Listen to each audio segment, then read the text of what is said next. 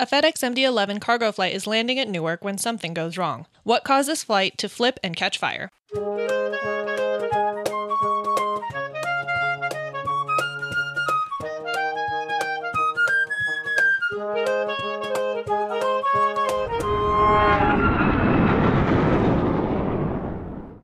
Welcome back to the Hard Landings Podcast, everybody. I'm Nick. I'm Miranda. And I'm Christy. Hey. Hello. Hey.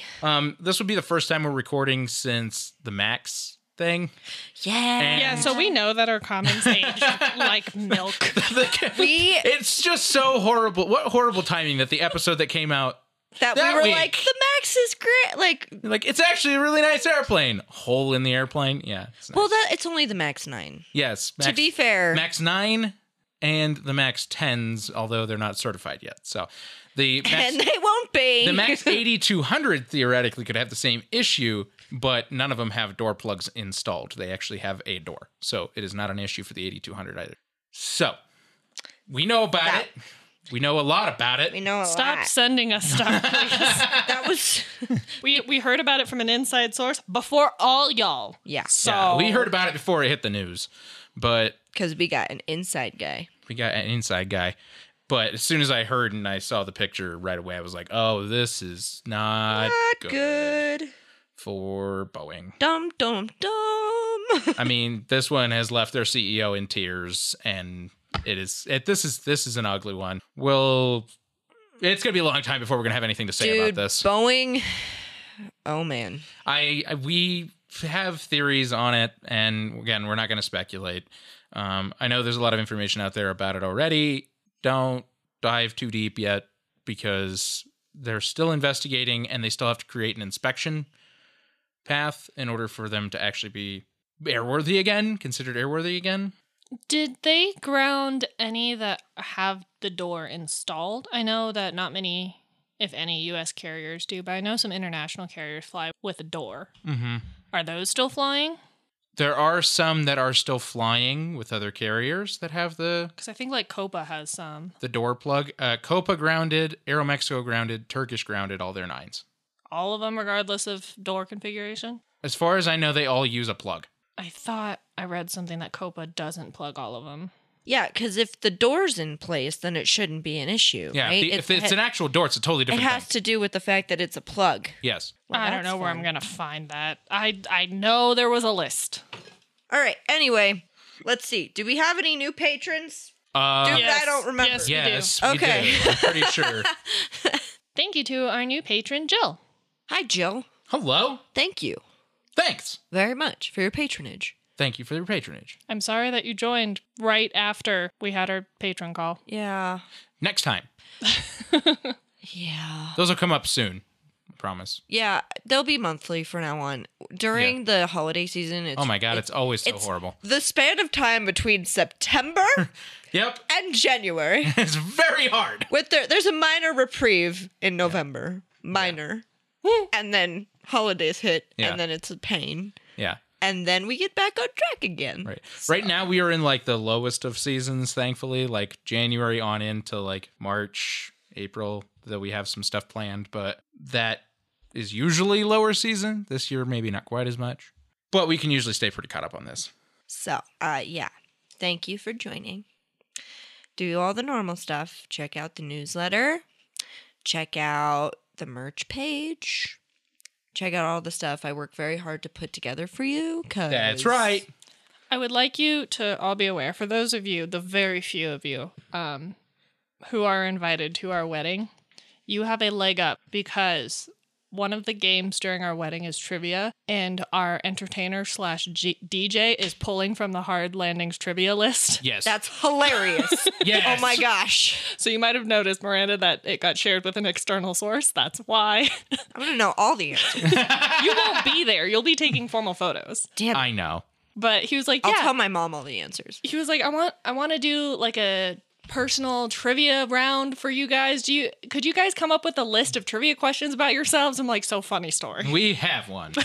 Are you just going to delete the questions about me? Because Yeah, he's just gonna pick from the list. Okay, because but he also wanted some aviation trivia. I'm like, there's some on there too. So have fun. The answers aren't there, but you can ask us for the answer. And we'll review all of it before he, obviously. does anything with it. But that's pretty neat. Yeah. It's cool. He was like, what are the odds? So just go back to the episodes where we answer the trivia Yeah. questions and get the answers for the trivia questions. Yep. Okay. That being said, what are we covering today, Nick? Today, we are covering FedEx Flight 14. Is it 14? Yeah. I thought it was Yes. 18. Nope, Nope. 14. No, it was 14, then next one's 80. Right? That is correct. We've Got it. Not to foreshadow. Thank you to JJ for recommending this episode. Thank you. And you might have noticed it got moved up a little bit. Because we Plans realized changed. that these There's a reason. they're related. Yeah. Plans changed a little bit from the newsletter. Sorry. But As always, I feel like that happens every month. I know. I think we need to review the month before we send newsletters. Be like, hey, is this logical? Yeah. We'll do a little better job of that going forward, but that's partly on that's on all of us because we kind of like I don't Really, know. We it's have on to you roll, two. Yeah, but we have to roll the newsletter out, but then we also like go and start diving into one of the episodes and we go, "Wait a minute. There's something else related to this on the list." Or we cannot do this. Or we cannot do this, Or we need to move it due to length, or who knows. or we forgot that there's a bonus episode. Yeah. That might be foreshadowing. Okay. Anyway, so FedEx Flight 14. This accident occurred on July 31st of 1997. This was a McDonnell Douglas MD-11 with the tail number November 611 Foxtrot Echo. The MD-11, in case you don't remember, is the younger sister to the DC-10. It is We Sibling? all- Are we genderizing aircraft now? sure. They call them sister ships, right? Like Okay. that is it's a very old terminology based on boats. So, yes. But we all know how the DC-10 turned out, so. Yeah, the MD-11 had its own set of challenges, but the MD-11 was a larger version of the DC-10, stretched fuselage, some other changes. I was gonna say, wasn't it skinnier? No, actually, it's the same width around, it's just longer, so it looks skinnier. Oh. But it's a bigger airplane than the DC-10. It did not sell as well. It was relatively successful for a short period of time, and there was a lot of airlines that used them. The very first time we talked about one was Swiss Air, because Yes. Mm-hmm. Taking it back. taking it way back. So, tri-engine airplane, one engine on each wing and one in the tail. FedEx still uses these. For this flight number. Yeah, Oh. actually. And there's a lot of them in the cargo world still, the MD-11s, although they will get phased out over the next decade. But Don't they still have DC-10s too? a lot of those are gone now. Okay. There's only a couple carriers that still have them. FedEx had them until last year. They finally got rid of them. There's another company that actually just started leasing 35-plus-year-old DC-10s, some of them 40-plus-year-old DC-10s that used to be FedEx birds. Why? They sent them into storage, and another airline was like, cool, I'm going to take those. And they were probably really cheap to acquire, but let me tell you, the maintenance on those things is a nightmare Pain? now. Yeah. That's 'cause why they they don't got rid make of 'em. parts anymore? Yeah, and they're actually MD-10s now because they were updated avionics and a few other changes to make them a little more modern. Also, staffing them, though, there aren't many DC-10 pilots left. No. Because they don't fly anymore. No. The MD-10 was what created the ability to do two pilot ops rather than have a flight engineer, because the DC-10 was still built with a flight engineer position. So the MD-10 was a much more modern version, just update to the cockpit. But anyways, the MD-11 was built as a two-person cockpit from the get-go. A little more modern airliner. It was relatively successful. American had them, Swiss Air had them, Delta had them. There's quite a few of them in the world. KLM had them for a long time, actually. This was a flight from Singapore to Penang in Malaysia to Taipei in Taiwan to Anchorage to Newark. And I think the existing flight It's just from Taipei to Anchorage to Memphis. to Memphis, which Memphis is FedEx's home and hub. It's a very busy airport in the middle of the night. Yes, one of the busiest in the world in the middle of the night, turns out. That in Louisville, Kentucky. UPS. The captain for this flight was Robert Freeman. He was 46 years old. He had about 11,000 hours total at the time, of which 1,253 hours were on the MD-11. Not actually a whole lot for a captain to me. Not to bash over 1,200 hours, but We've talked about more. yes, much. Like last episode. Yeah. Like the Miranda sode. Now, to be fair, the MD-11 wasn't that old at the time. It wasn't super new or anything in 97, but it was not old by any means.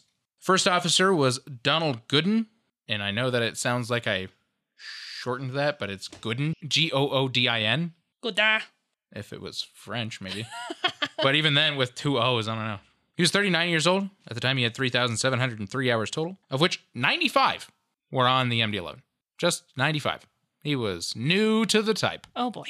Very new. All flights up to Anchorage were normal. At Anchorage, a cargo and crew swap was completed and fuel was added. Anchorage is still to this day a very busy cargo hub because flights crossing the Pacific cannot usually make it as far as their final destination. And Anchorage became a really good airport for fuel because there were so many large aircraft doing fueling operations year-round in Anchorage. This originally also is what they used to do with passenger birds. We've talked about it in the past, but... And live cattle.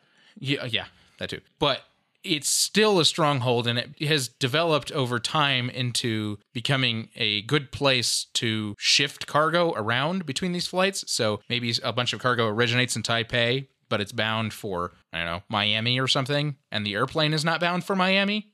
That gives them an opportunity to switch to maybe another airplane that is. So Anchorage became both a fueling stop and a good place to reorganize cargo correctly to go to the final destination. So not all cargo would be removed from the airplane, only what was not intended for the final destination. The flight was dispatched on an instrument flight rules flight plan with the number 1 engine thrust reverser inoperative. Are these bucket reversers? No, these are the slide. Okay. The planned flight time was 5 hours and 51 minutes, which was shorter than the scheduled time by 47 minutes. There was a nice tailwind. Joining the 2-person crew were also 3 passengers, 1 in the jump seat and 2 in the cabin passenger seats, which do exist on the MD-11 as they did the MD-10, as they do on most cargo aircraft, actually. Typically, these are traveling crew, so they're FedEx employees or other airline employees that need to reposition from one place to another. They also sometimes open those up if you work as a flight crew for certain carriers. Sometimes they have agreements where, like, yeah, you can hop on the passenger seats to go where we're going. Yeah, there's like 3 of them, right? Yeah, there's a handful of seats. Usually it's not more than a few people. So this one was 3. More than likely, because they're coming from Anchorage, it's not like these people were probably necessarily vacationing in Anchorage. I have a feeling they were repositioning. Repositioning, yeah. Yeah. The flight departed Anchorage. The captain was the pilot flying for this leg, while the first officer was the pilot monitoring. The takeoff, climb, and cruise were normal. The flight cruised at 33,000 feet all the way to Newark. 1:02 a.m. and 11 seconds local time on the East Coast. This is Eastern Standard Time. Boston Air Route Traffic Control Center instructed the flight to descend and maintain flight level 180 or 18,000 feet. The flight acknowledged and began descending. Well, 1:03 a.m., so about a minute later, the flight crew discussed the approach and landing procedures for runway 22 right at Newark. The crew did a lot of calculating of landing distances required by using different amounts of auto braking, which aircraft auto braking, literally there's a knob and it automatically applies the wheel brakes at a certain amount based on what you set and your landing configuration. Remind me, is there a requirement now for both reversers to be working, or all 3? Because this had 3 engines. Yeah, right? 3 engines, so 3 reversers on this. No, and aircraft actually typically don't have to have both working. Okay. You just have to make sure that You know and that your takeoff and landing runways are long enough to stop, to help you, in case you need to stop.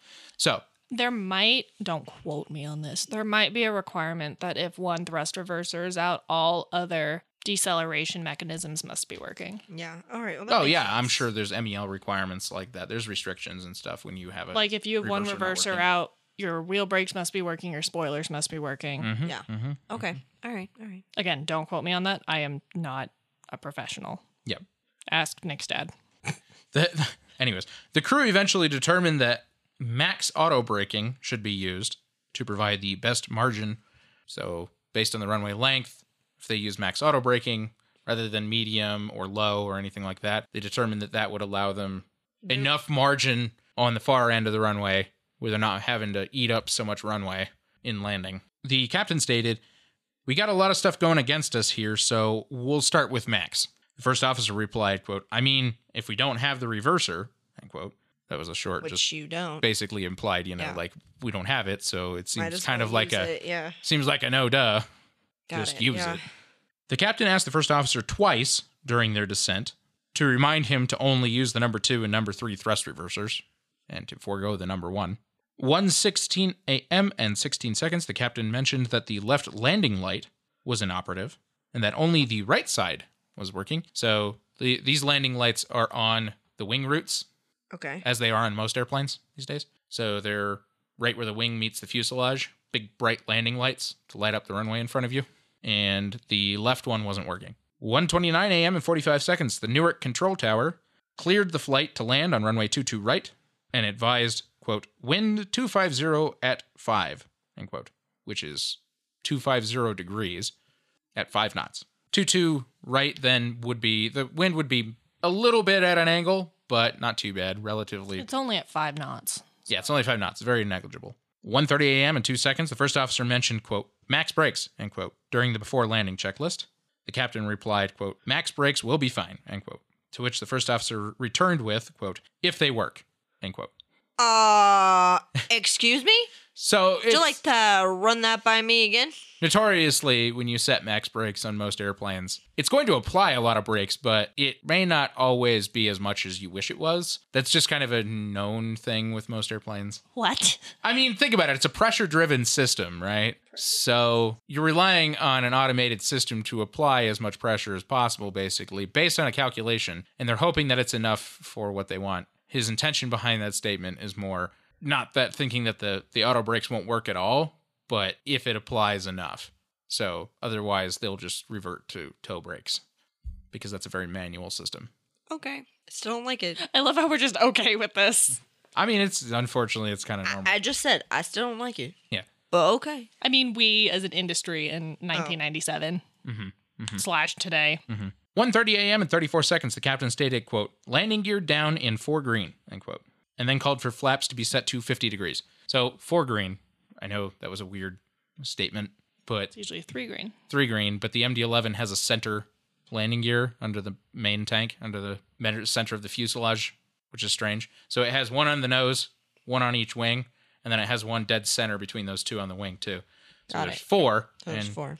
They want 4 green. So he was asking for landing gear to be down and flaps to be set to 50 degrees, which 50 degrees is a lot. We're talking about these older airplanes, and older airplanes tended to have a lot more flap degrees than we are used to today. Like max is usually like 30, maybe 45 Yeah. on most airplanes, like 737s, 757s, 320s, things like that. But this being an MD-11 and therefore sibling to the DC-10 had these insane amount of flap settings.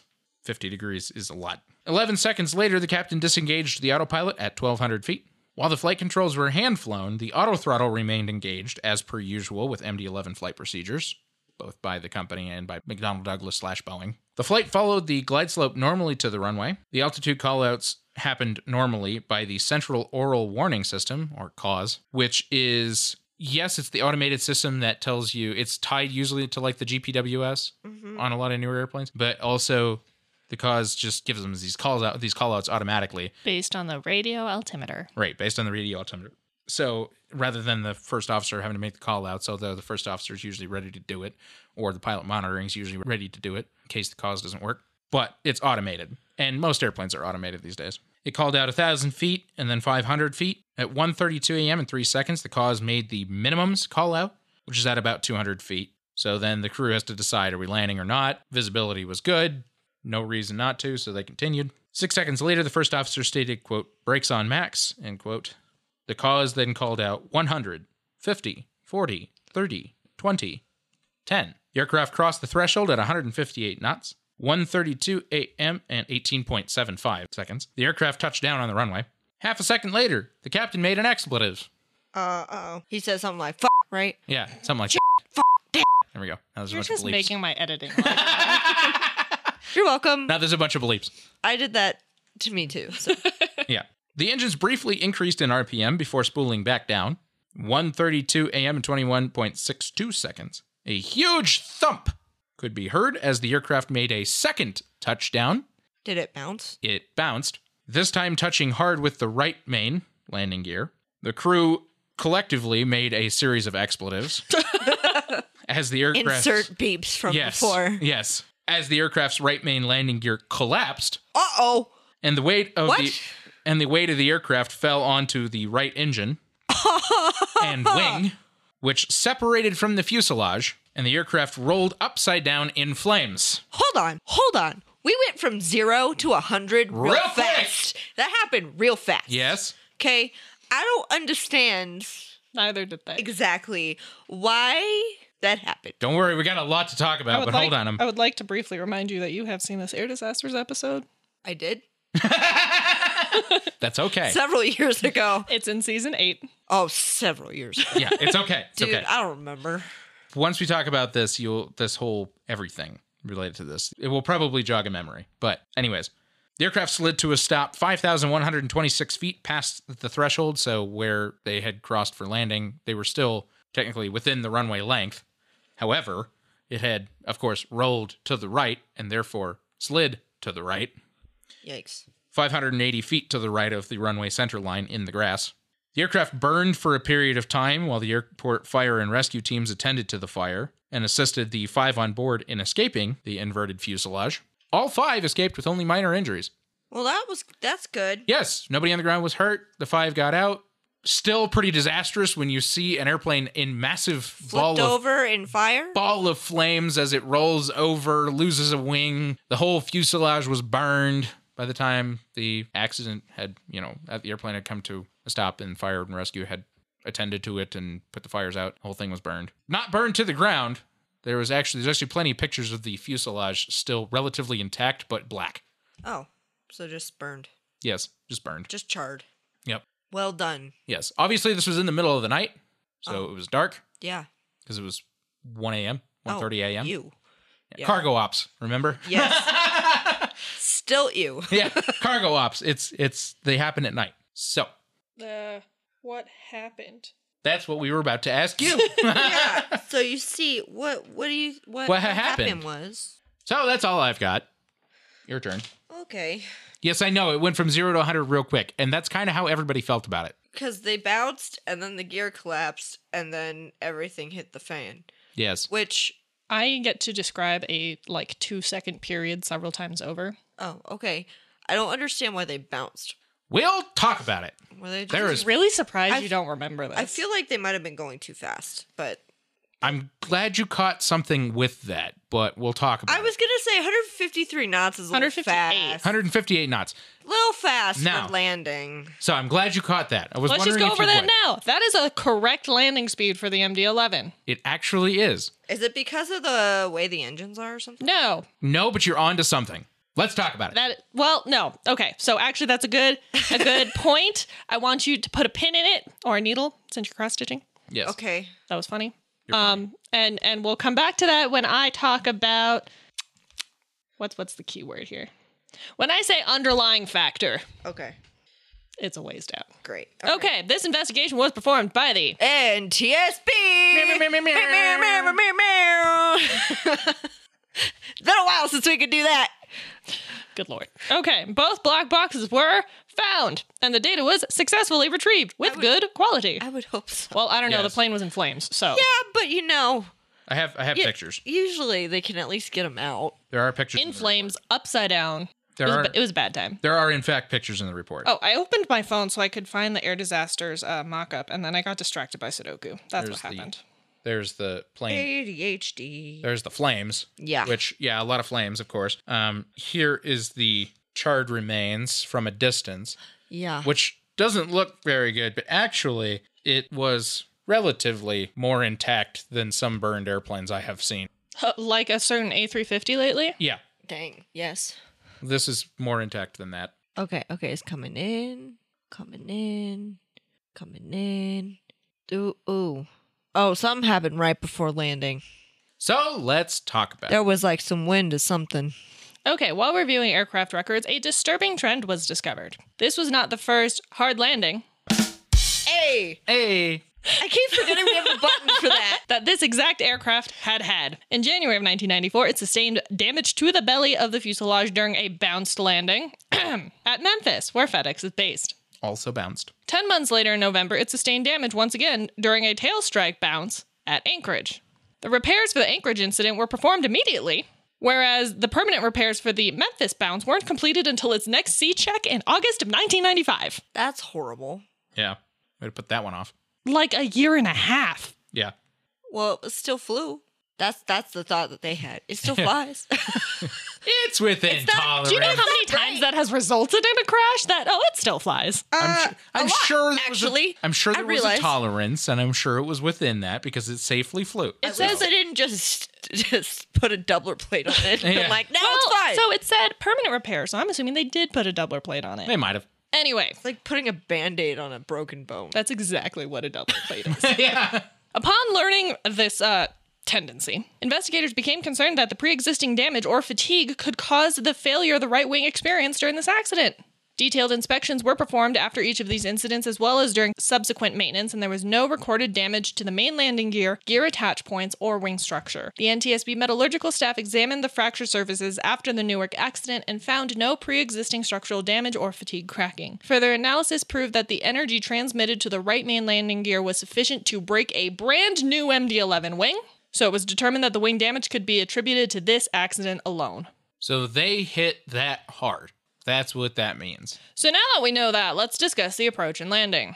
They were configured for approach with flaps set at 50 degrees. The captain disconnected the autopilot at 1,200 feet, but left the auto throttles engaged. Perfectly great, fine, normal, we're good. The aircraft maintained an approach speed of 158 knots, which was consistent with their target approach speed specified by FedEx, which was VREF plus 5 knots, which in this case was 157 knots. And they were descending steadily at 800 feet per minute on the glide slope with a nose pitch of 3 degrees.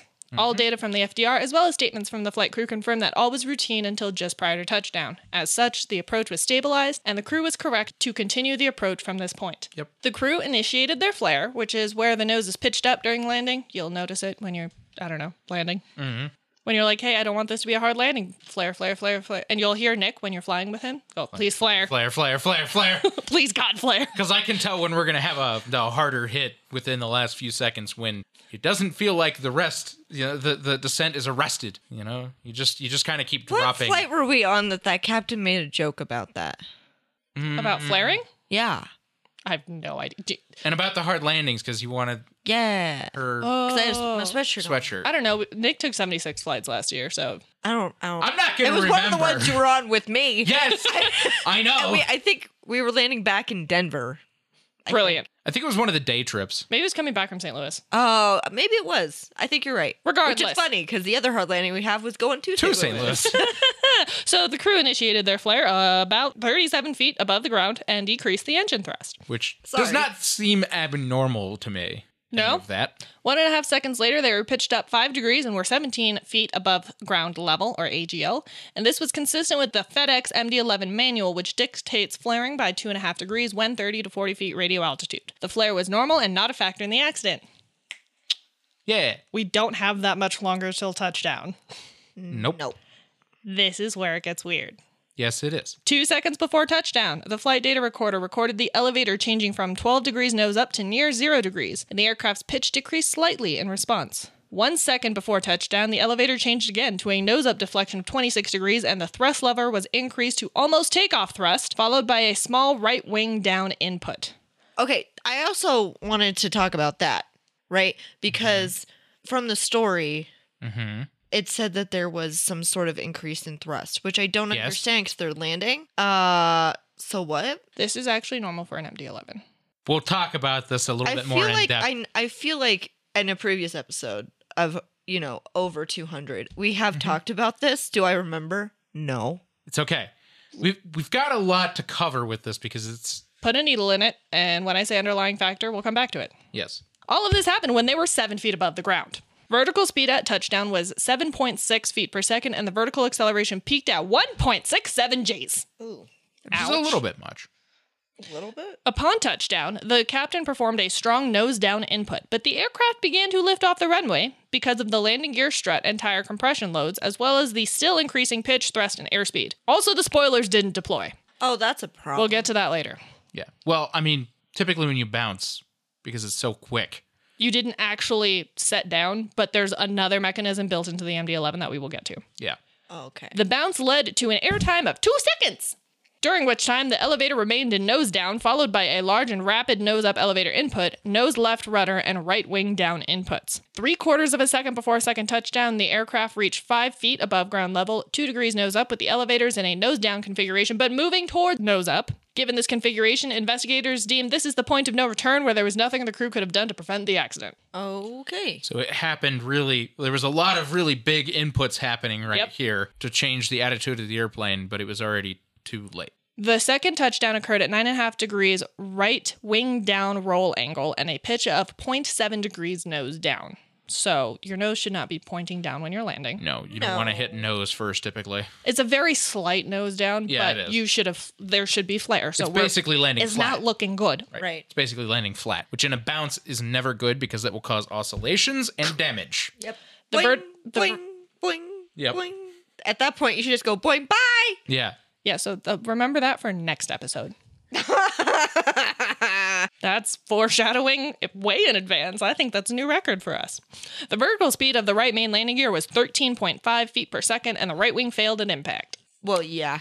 Investigators determined that the correct actions through this landing should have had the captain keeping the elevators in a nose-up configuration to continue the flare. I know you talked about the fact that they determined that the wing separated by the force, but did you talk about how much force? No. 3.5 times the capabilities of the wing. That's how hard they hit. Ouch. They hit with 3.5 times what that airplane was capable of withstanding. Ouch. By bringing the elevator near neutral, he had destabilized the flare and created a greater sink rate. Think rate. Think great. Think great. All subsequent actions were a reaction to the sink rate to prevent a hard landing, and these late and large actions couldn't have achieved the desired effect. Investigators determined that there were no failures in the control surfaces themselves and that they were only responding to the control inputs. Yeah, so a pilot did something wrong, yeah? These inputs were consistent with a classic pilot-induced oscillation, or PIO. Okay, did one of them just freak out? And The captain. The captain. Captain freaked out. Uh-huh. Started, over-controlling the airplane, Yes. Yeah. Yes. Typical.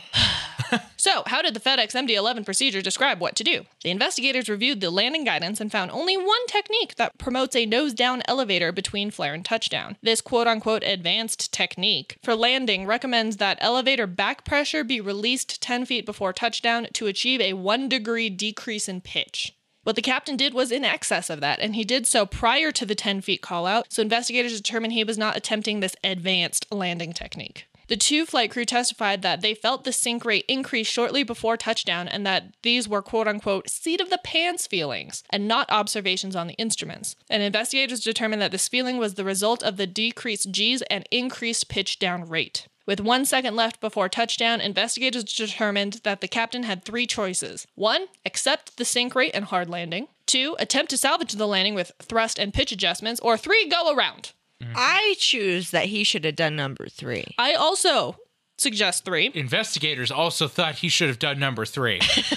He chose option 2. Yeah. Yeah. When in doubt, go around. This is one of the instances where they definitely could have. Yeah. The flight manual recommends maintaining constant pitch in the last 10 feet of altitude, but this assumed a stabilized approach in flare, which was not the case. FedEx did have a high sink rate and bounce recovery training, which recommended establishing a 7.5 degree pitch and arresting the sink rate with thrust and to re-land after the bounce. This is foreshadowing that that's a terrible idea. Please refer to the next episode. But this training also cautioned against quickly adding up elevator near the ground because it can lead to an increased pitch rate at touchdown, increased downward vertical speed on the landing gear, a hard landing, and a tail strike. Investigators actually took this training. They sat in the classroom and took the training to confirm that it lined up with what the airline reported was taught, and they confirmed that the captain's actions were inconsistent with the training. Well, did the captain have a good training history? I'm guessing no. Investigators found that he had received an unsatisfactory evaluation for his upgrade proficiency check ride on October 29th, 1996, but other than that, he had a good record of no accident, incident, or enforcement action. In the 10 months since the failed check ride, the captain had passed a proficiency check and 2 line checks. Investigators determined that there was no skill deficiencies that attributed to the accident. Really? Yeah. Because, I beg to differ, But this whole investigation also went into an underlying factor that had proven dangerous before, and that was the MD-11 handling characteristics. Okay, so remember how this aircraft had 2 previous hard landings? Yeah. The captain also described in his experience with MD-11s that they had a tendency to pitch up during landing, and he had come to expect it.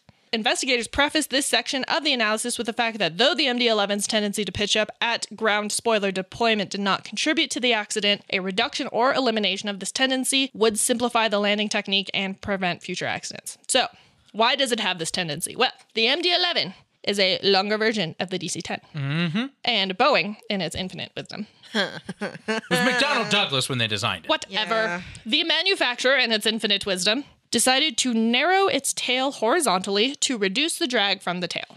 It had a smaller tail than the DC-10. That's just stupid. Bigger airplane, smaller tail. So, It should be bigger tail. You would think, but the DC-10 did have a really large tail, to be fair. Very large for the size of aircraft it was. because it had a smaller tail, that is why they had to approach faster. Notoriously, the MD-11 had to approach faster to maintain the airspeed Stability. the airspeed over the tail for stability's sake. So that is why they had a landing speed of 158 knots. It's one of the Or highest- 150 whatever. One of the highest in modern aviation. So the MD-11 had to approach faster, and the smaller tail also was attributed to the reason for its pitch up when spoilers deploy. Yep. And so that is why the captain had the inkling to put the nose down, even though that is not what you should do at that phase of flight. You should wait until both main landing gear have touched down before lowering the nose. And he had begun doing so too early. Boeing had developed the FCC 90H software package to alter the handling of MD-11s during landing by decreasing the pitch sensitivity using the pitch rate damper. Do I know what most of that means? Not really. So what that is, though, is a computer that augments the inputs on the flight controls, because this is a fly-by-wire aircraft.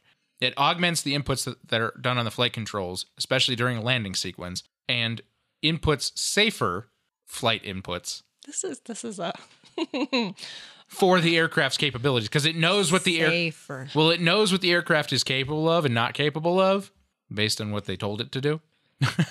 This all sounds very reminiscent of the 737 MAX. Just A little bit. However, most fly-by-wire have these kinds of things. I mean, all Airbuses have yes, this kind of this thing. one installed. technically works. This helps reduce the pitch up tendency of the MD-11. But it's only as good at protecting the airplane as its programming. And if it's installed. Oh, was it not installed? The goal of the software was to have the handling of the MD-11 match the DC-10 and prevent tail strikes, but this software was not required by the FAA at the time of the report. Oh my god. We'll talk about that later on. I don't know if it was installed on the accident We'll aircraft. talk about that later on. My But- guess is no. This section of the report wasn't so much about this accident in particular, but it was the fact that they found that the MD-11 has these problems and they wanted to go into depth They on wanted it. to, So- be like, hey, this is clearly a problem. We'll You talk- should probably fix that. We'll talk about it later on. It was installed. However, we'll talk about it later on because they figured out that it's only as good as its programming. And in other words, Also, they figured out there was something else they should have programmed into it. you might note that there's a second episode to this series. Yeah. So, anyways. Also analyzed was the MD-11 ground spoiler knockdown feature, which Yes. sounds like a boxing move. I know, it really does. Pow! This feature prevented the spoilers from deploying when the throttle resolver angle, or the throttle, exceeded 44 degrees or just above flight idle. And this was done to prevent spoiler deployment or to retract spoilers during go-arounds. The board was concerned that this threshold was too low. Because if you're coming in just like your engines are a little hot, like just a little above idle, your spoilers won't deploy. Yeah. Yikes. Yes. However, they designed it this way because of the fact that the airplane notoriously pitched up Yes. when the spoilers deployed because the wing is so far aft on the fuselage. So they were concerned that the lack of spoilers in this case may have exacerbated the pitch tendencies and contributed to the bounce. I also wanted to say, like, didn't they need all stopping power anyway? Yes. But Yes. So if the spoilers didn't deploy, wouldn't that be a problem? Well, the spoilers Okay. work, though. yes. The only reason that they didn't deploy is because they had increased throttle to increase wind speed over the tail so that the nose which- would drop. There's so many levels of things going on in that one little sentence. But point is, That- because they had manually increased the thrust, Yes.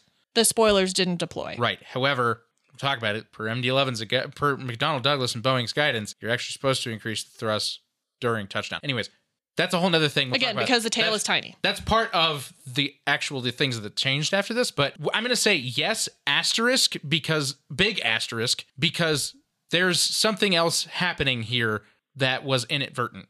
I only asked that because by the way, I realized this did not play into the accident at all because it wouldn't have mattered because they bounced and they crashed due to said bounce and over controlling the airplane. But you're onto something big. Yeah, because we talked about right beforehand, right, that they needed all stopping power because they didn't have a thrust reverser. You're onto something. Which is important, right? And so that's why I made the comment of, wouldn't it be important that the spoilers do deploy if they need to stop? Yes, asterisk, because there was a mistake that we haven't talked about yet. Oh, okay. So the lack of spoilers was not technically causal to this accident, as the crew could have counteracted it, but the investigators note that modifying the spoiler deployment system to allow greater throttle movement would help prevent and minimize bounces. So instead of having that cut off at 44 degrees, make it higher. Mm-hmm. So, hold on. My brain's trying to process. So, due to their lack of drag from the spoilers, that's why they bounced? Not necessarily, but that could have been part of it. Okay. Or like in general, would it make them bounce? Not particularly in this accident. It wouldn't cause a bounce, but it contributed to the exacerbation of said bounce. Okay. All right. Okay. Because there was no downforce on the landing gear. Right. And basically they think it's a little ridiculous that the cutoff is 44 degrees when if you're doing a go around, which was the point of this system so that the spoilers weren't deployed during a go around, you're going to full. Yeah. Right. You're going to toga power. That's going to be beyond 44 degrees. We should increase that limit. Yeah. Okay.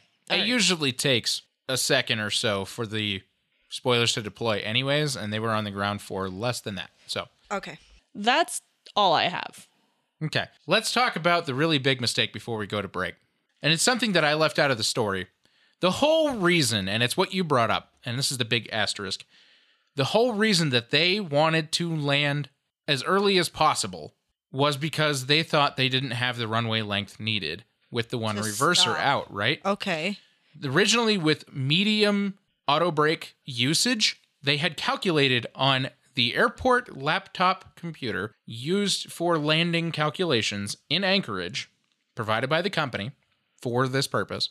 They had calculated a distance, let me see, I can actually read exactly what it is. Based on the touchdown area, the distance required for landing, and the reverser out with medium auto brake, they had calculated that would have left them with 780 feet of runway remaining. So less than 1,000 feet of runway remaining. They weren't very comfortable with that.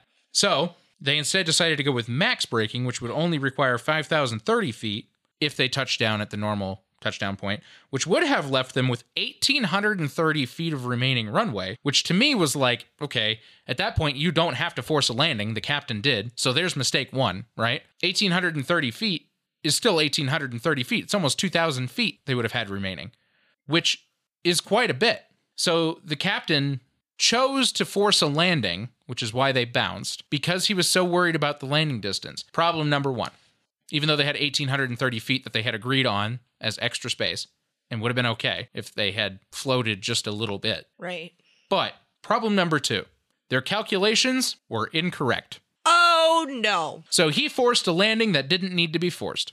The airplane had plenty of stopping power to leave plenty of runway distance remaining, well over 2,000 feet with max auto braking, about 1,000 feet, a little over 1,000 feet with medium. Plenty of distance. Dude. Even if they had floated for a little bit. So he forced a landing, and they put this pretty heavily on the captain. We'll get into this, but... rightfully so. The captain actually, again, he had a pretty good record and was found to be a pretty good pilot. He will call this a pretty big lapse in judgment, which can happen to anybody.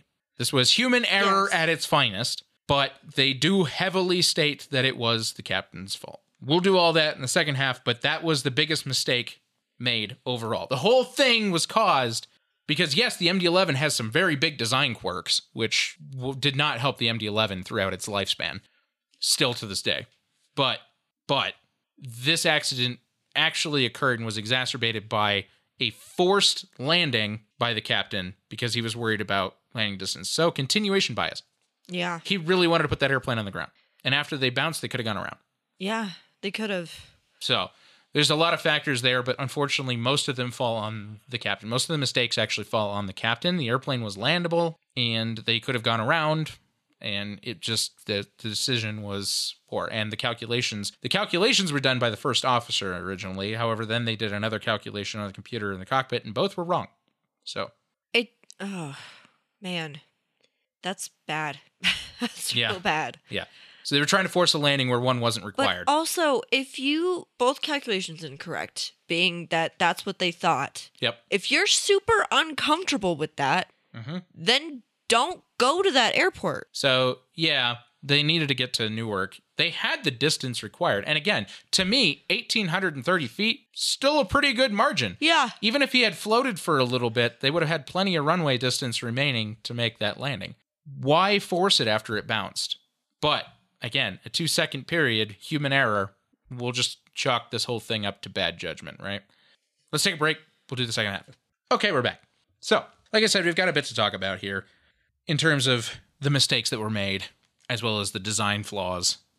And the findings were pretty big, and this accident was actually pretty big in trying to change the industry. Now, another big asterisk, we have another episode after this one that follows on. So, not everything was fixed here, but they did make some pretty important changes. I also, to be fair, we haven't recorded the next episode yet, obviously. Yeah. But how soon after this happened did that? Not that soon.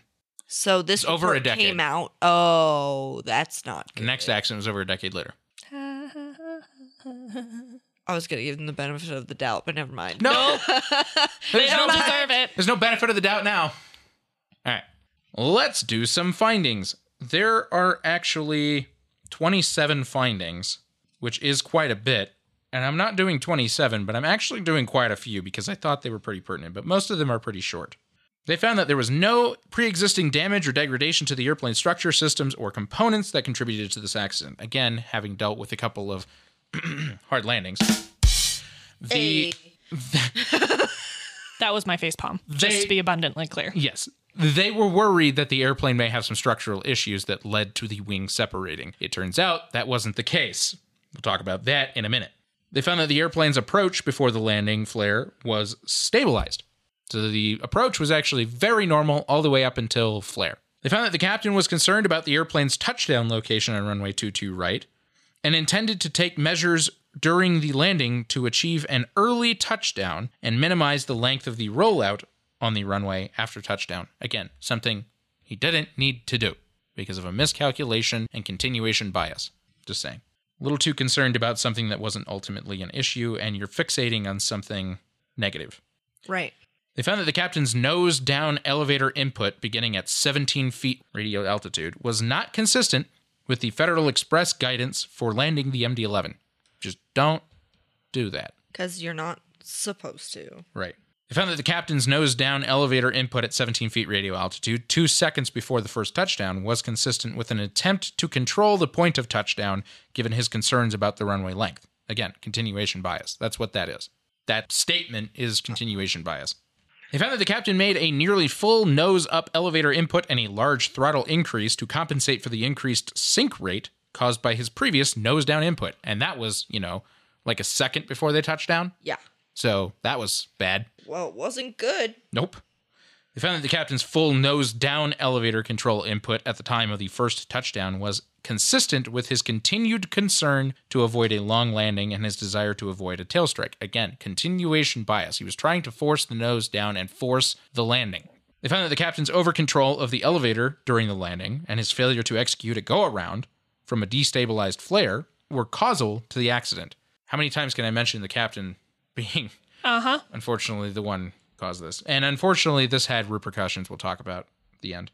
They found that the captain's control inputs during the flare and bounce were not consistent with landing procedures and techniques outlined in the Federal Express MD-11 pilot training procedures, McDonnell Douglas flight crew operating manual, or with Federal Express's MD-11 tail strike awareness and high sink rate and bounce recovery training, all of which were really important because the MD-11 was really prone to that. Really prone to that. They found that the captain had no previously documented skill deficiencies that contributed to this accident, nothing that was of note. They tried to give him some benefit of the doubt and say, look, this was poor judgment right here, right now, in this accident, because it was a few split seconds of just really poor decision-making. But overall, this captain had not had deficiencies in the past. He was a good pilot, just not in this moment, unfortunately. And the MD-11 was not helpful to his bad decision-making, because it was not forgiving. They found that the air carrier pilot's performance would be improved by additional guidance and training in landing techniques. So while they placed the blame on the mistakes made by the captain, they believed the company should have done more training to fix the problem, which Yes. I don't disagree. However, I wouldn't put it entirely on the carrier either, which they don't. We'll talk about in just a second. A lot of it has to do with the design of the MD-11. Which is DC, McDonnell Douglas, and Boeing's fault, technically. Yes. We found that the flight crew's calculation error in determining the runway length required for landing influenced the captain's subsequent actions during final approach and landing by creating a sense of urgency to touch down early and initiate maximum braking immediately. Again, forced continuation bias by something that just wasn't actually an issue. Right. They had plenty of runway length, and they just didn't know it because they miscalculated. That miscalculation on its own, though, shouldn't have caused the accident. Even if they had miscalculated, with the calculations that they had done, to me that was plenty of distance to allow for a safe landing. Normal, safe landing. Yeah. But he was so fixated on getting the airplane on the ground early that he forced a landing and made it very dangerous because the MD-11 couldn't withstand that. They found that some flight crew members may lack proficiency in the operation of airport performance laptop computers or similar airplane performance computing devices, and confusion about calculated landing distances may result in potentially hazardous miscalculations of available runway distance after touchdown. Miscalculation again. Yeah. Why it happened? Well, their use of the computer and calculation computers, landing distance calculations done by computers were inaccurate, which is potentially very dangerous. They found that the MD-11's tendency to pitch up at ground spoiler deployment did not contribute to the accident because it didn't deploy on initial touchdown. They found that the handling changes incorporated in the MD-11 Flight Control Computer 908 software upgrade will provide valuable improvements in safety during MD-11 landings. So after the accident, they did some changes to the computer 908 for the MD-11, which, again, augments the control inputs. These changes that they're making, the updates that they were making to this flight computer, were going to help prevent situations like this. To tack on to that, the next finding, they found that with the information that is currently available from the flight data recorder, it may be impossible to distinguish the control inputs of the MD-11 Flight Control Computer 908 longitudinal stability augmentation system from the pilot's control inputs. On the flight data recorder, they could not determine if it was the airplane or the pilot. Or if, it was the airplane or the pilot doing the inputs, which may or may not be foreshadowing. Woohoo. Uh-oh. That means it was the airplane. So, unless the captain was flying the next one we're covering too. That would be horrible. But yeah, no. No. Probably the aircraft. Because, and I guess I'll give this away now, they fired him. Oh. I was going to ask about that, if he still had his job. They fired him, and the union tried to fight to get him his job back. Because, again, bad decision-making in one moment caused the accident. However, he did not have big deficiencies, and they found that it had to primarily do with the design of the airplane, that it was so catastrophic. His bad judgment was so catastrophic. A lot of other airplanes in situations like this where maybe misjudged flare wouldn't necessarily, even a bounce, wouldn't necessarily end in complete disaster like this. Right. But the MD-11's design was ultimately the real reason that his misjudgment and his poor actions in the moment caused this accident. The snowball, the domino, the many things that take effect to actually cause this accident. They found that the energy transmitted into the right main landing gear during the second touchdown was 3.2 times greater. So sorry, not 3.5, but 3.2 times greater than the MD-11's maximum certificated landing energy, and was sufficient to fully compress or bottom out the right main landing gear strut and cause structural failure of the right wing rear spar. They hit really friggin' hard. Right. Yeah, no kidding. They also found, however, that the landing gear was overcomplicated and would have a tendency to collapse when too much force was placed on it compared to other aircraft.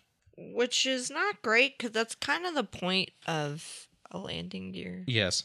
They found that the structural failure of the right wing rear spar resulted in the rupture of the right wing fuel tank and fire. Fire! Fire! Fire! I found that the risks to firefighters and the surrounding community were minimized substantially because the incident commander assumed that hazardous materials were on board and acted accordingly. This was really interesting to me. The incident commander in charge of firefighting that arrived on scene handled the situation assuming that hazardous materials were on board and not knowing whether or not they were. Not a bad thing to do when you're dealing with a cargo airplane. Yeah, it's a good practice. Yes. So, They found that the Newark accident demonstrates that air carriers transporting hazardous materials continue to need a means to quickly retrieve and provide consolidated specific information to emergency responders about the identity of all hazardous materials on an airplane. Value jet, cough, cough. Value jet. Yes. So hazardous materials in aircraft for a long time, it's not that we didn't necessarily know they were there, but in an accident, there were a lot of situations where... It's very important. Yeah, and incident command and firefighters just wouldn't know how to handle that, not knowing what was on board. This incident commander did the right thing, they found, by just treating it as if hazardous materials were on board. They were like, hey, don't know. Right. But just in case. Just in case, they have specific chemicals they use to put out fires. They have specific procedures about how they approach the aircraft. They have specific procedures about how they rescue people. It really affects how this was handled, and that was good because, yes, there were hazardous materials on the airplane. As it turns out. And they didn't specify what, but it was important, and it was found that information being immediately available would be really helpful in other accidents where maybe they don't assume and they just react, right? So, but there's a lot of procedures that have to happen right away when an airplane accident occurs. So that's it for the findings. The National Transportation Safety Board determines that the probable cause of this accident was the captain's over-control of the airplane during the landing and his failure to execute a go-around from a destabilized flare. Contributing to the accident was the captain's concern with touching down early to ensure adequate stopping distance. Could they have put any less blame on the captain? Which, again, not to find at fault. The NTSB's job is not to place blame. It's to prevent future accidents. Right. Which didn't happen. So, it's unfortunate, but captain was fired. Let's talk about some recommendations, some things they recommended. Because a lot needed to change after this accident anyways, knowing what they know after the accident about the MD-11 and about training and about attenuation bias. They recommend you convene a joint government industry task force composed at a minimum of representatives of manufacturers, operators, pilot labor organizations, and the FAA to develop within 1 year a pilot training tool to do the following.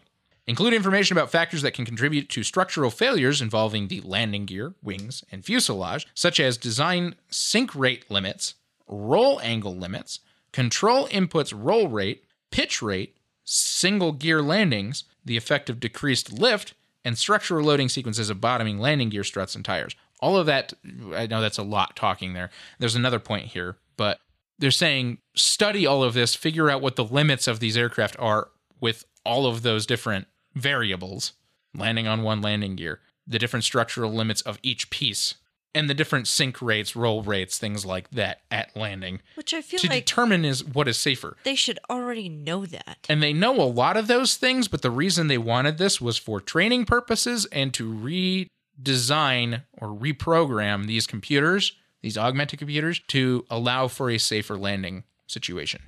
It won't allow the inputs of the pilot to override the limits of the aircraft structurally during a landing sequence. Which is all well and good, but... Yes. So again, it's only as good as its programming, and that's basically what they're getting at. And the pilot's inputs are only going to be as good as their training.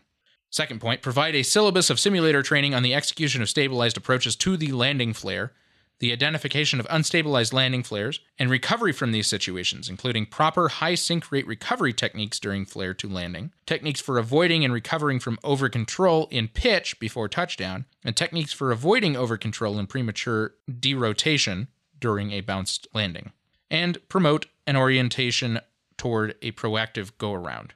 When you bounce, because you over-controlled the airplane, you suddenly lost the stabilized landing, go around. Right. Yep.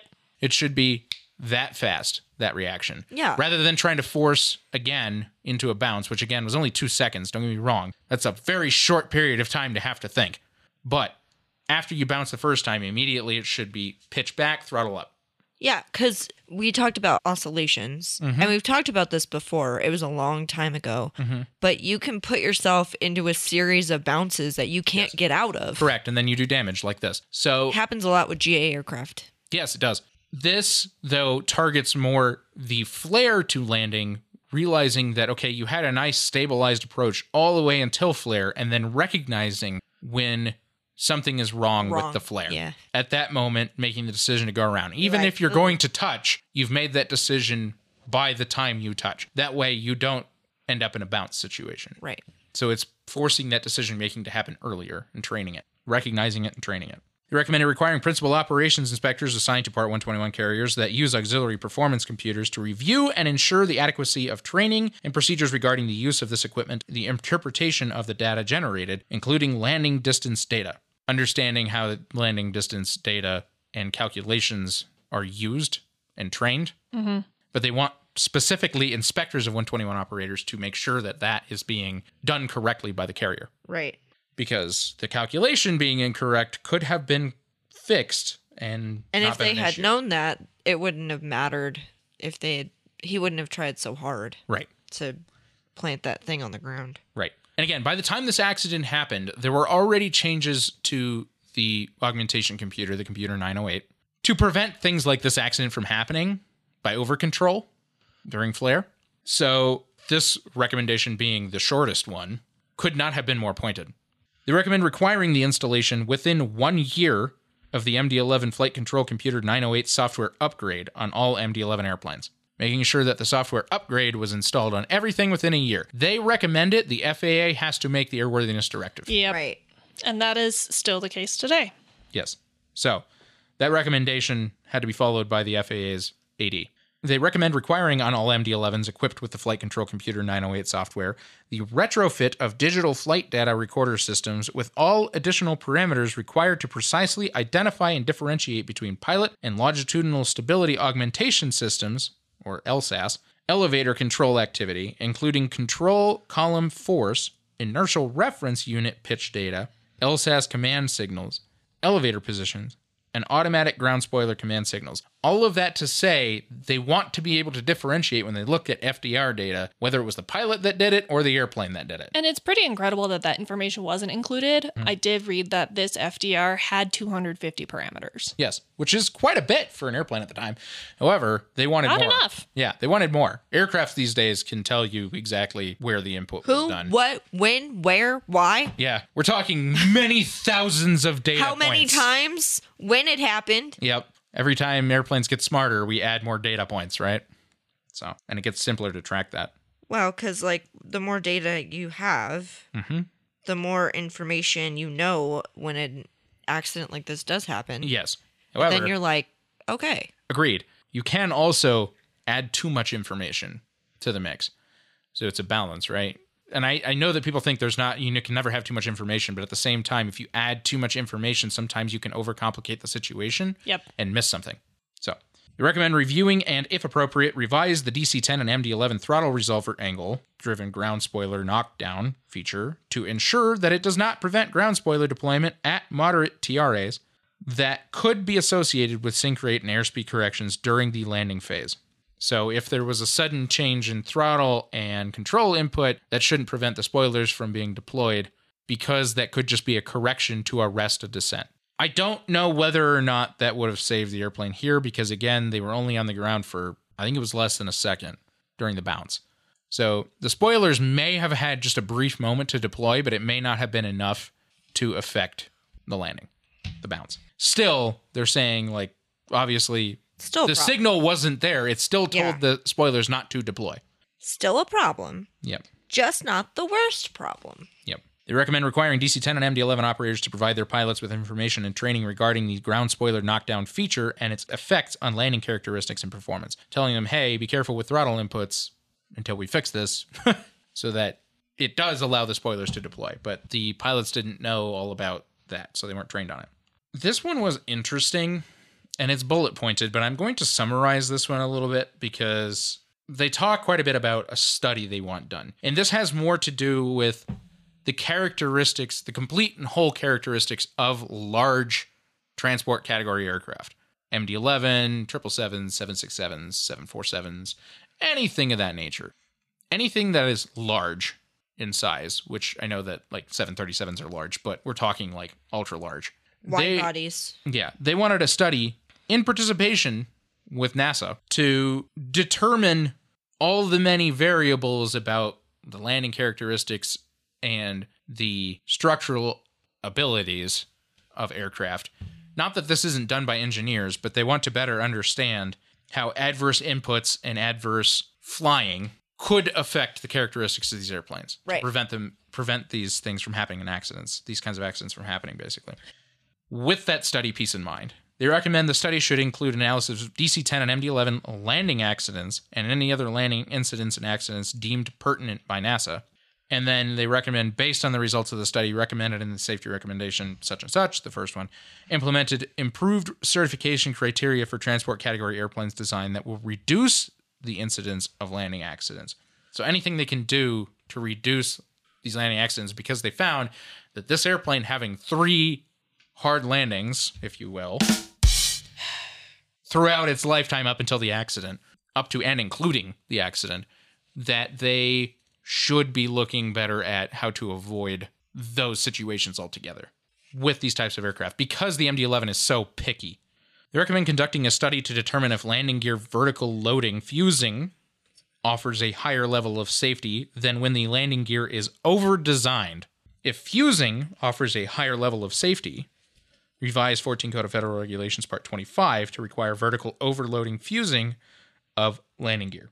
Redesigning the landing gear to actually be a little bit simpler, because the over-design was theoretically supposed to allow the aircraft to have really high tolerances, but actually caused failures, like in this accident. So they were saying, why not simplify it? Do the fusing, which, okay, the vertical fusing, vertical overload fusing specifically. Don't get me wrong, a little above my head. This would be an engineering thing, for sure. But has to do with oversimplifying so that when the airplane does get overloaded on the landing gear, it doesn't just immediately collapse or shear. They recommended requiring manufacturers of 14 Code of Federal Regulations Part 23 and Part 25 airplanes and Part 121 operators to revise their hard landing inspection and reporting criteria to account for all factors that can contribute to structural damage, instruct principal maintenance and operations inspectors assigned to Part 121 operators to ensure that these changes have been made to operator maintenance manuals and flight operations quality assurance exceedance monitoring programs. Just making sure that there's a lot higher oversight, essentially, within the industry of hard landings, period. We had to cover a whole accident about hard landings. Guess for what? Once. I hate you. That's us. Oh, boy. Sorry. Well, I think that's the last time I'll push that. Okay. That's it. Today. Yeah, today, anyways. Again, we not foreshadowing too much. But we might have some things related to this to talk about in the next episode. Just maybe, mayhaps. Because the similarities are astounding. Truly astounding. Anyways, that's it. All right, people. All that right. was FedEx Flight 14. Yes. It was FedEx or FedEx Express? FedEx Express, which is redundant, and I don't like it. Federal Express. Flight 14. Dang. Yes. Okay. Well, we hope you enjoyed the episode. Again, you should do all the things like giving us money and no, I'm just kidding. But checking out the Patreon, yeah, there's a lot of like extra content and stuff on there. We had There's some good blooper reel from here. Oh man, January's blooper reel is gold. Yeah. I can tell you that because I'm the one who edited a good portion of the episodes that went into the January blooper reel. Yep. Gold quality. Yep. Also, there's like, we had a patron tell us how we had a post episode a while ago because we came back from a trip and they said it was very entertaining. Yes, we do that. Which the trip was actually very entertaining. Yes. So glad to hear that the story about the trip was very entertaining. When we do go on trips, we try to tell the stories. And that's both for the sake of like someday I really want to listen to those and remember what happened. I think it'll be really nostalgic to listen to that and be really entertaining on its own. But I also think it's really entertaining to just talk about these things. Because we can provide a lot of Because it's detail. never a normal trip with us. Never! It is never normal. What's We're going to go on another adventure in a month. Oh, God. Let's see how well that goes down. Mm-hmm. Anyway, check out the newsletter. Check out the merch page. And thanks for listening. Thanks for being people that listen. Share us with your friends and family. Yeah. So that we can get more listeners. So we can keep doing this. Yeah. Yay. Because we like it, turns out. Yeah. Oh, over 200 episodes in. Yes. Thanks so much for listening. We hope you have a safe and healthy week, and we'll catch you all next week. Keep your speed up. Please like and follow us on Facebook and Instagram at Hard Landings Podcast and on Twitter at Hard Landings Pod. Subscribe and leave a 5-star review on the platform you are using to listen. If you would like to see photos and sources for this episode, please visit us at hardlandingspodcast.com, where you can also leave us feedback and ask questions. This episode was researched and written by Nick and Christy. Our theme song was written by Miranda and performed by all 3 of us plus Leo. And our logo is by Naomi. Thanks for listening. Catch you next time.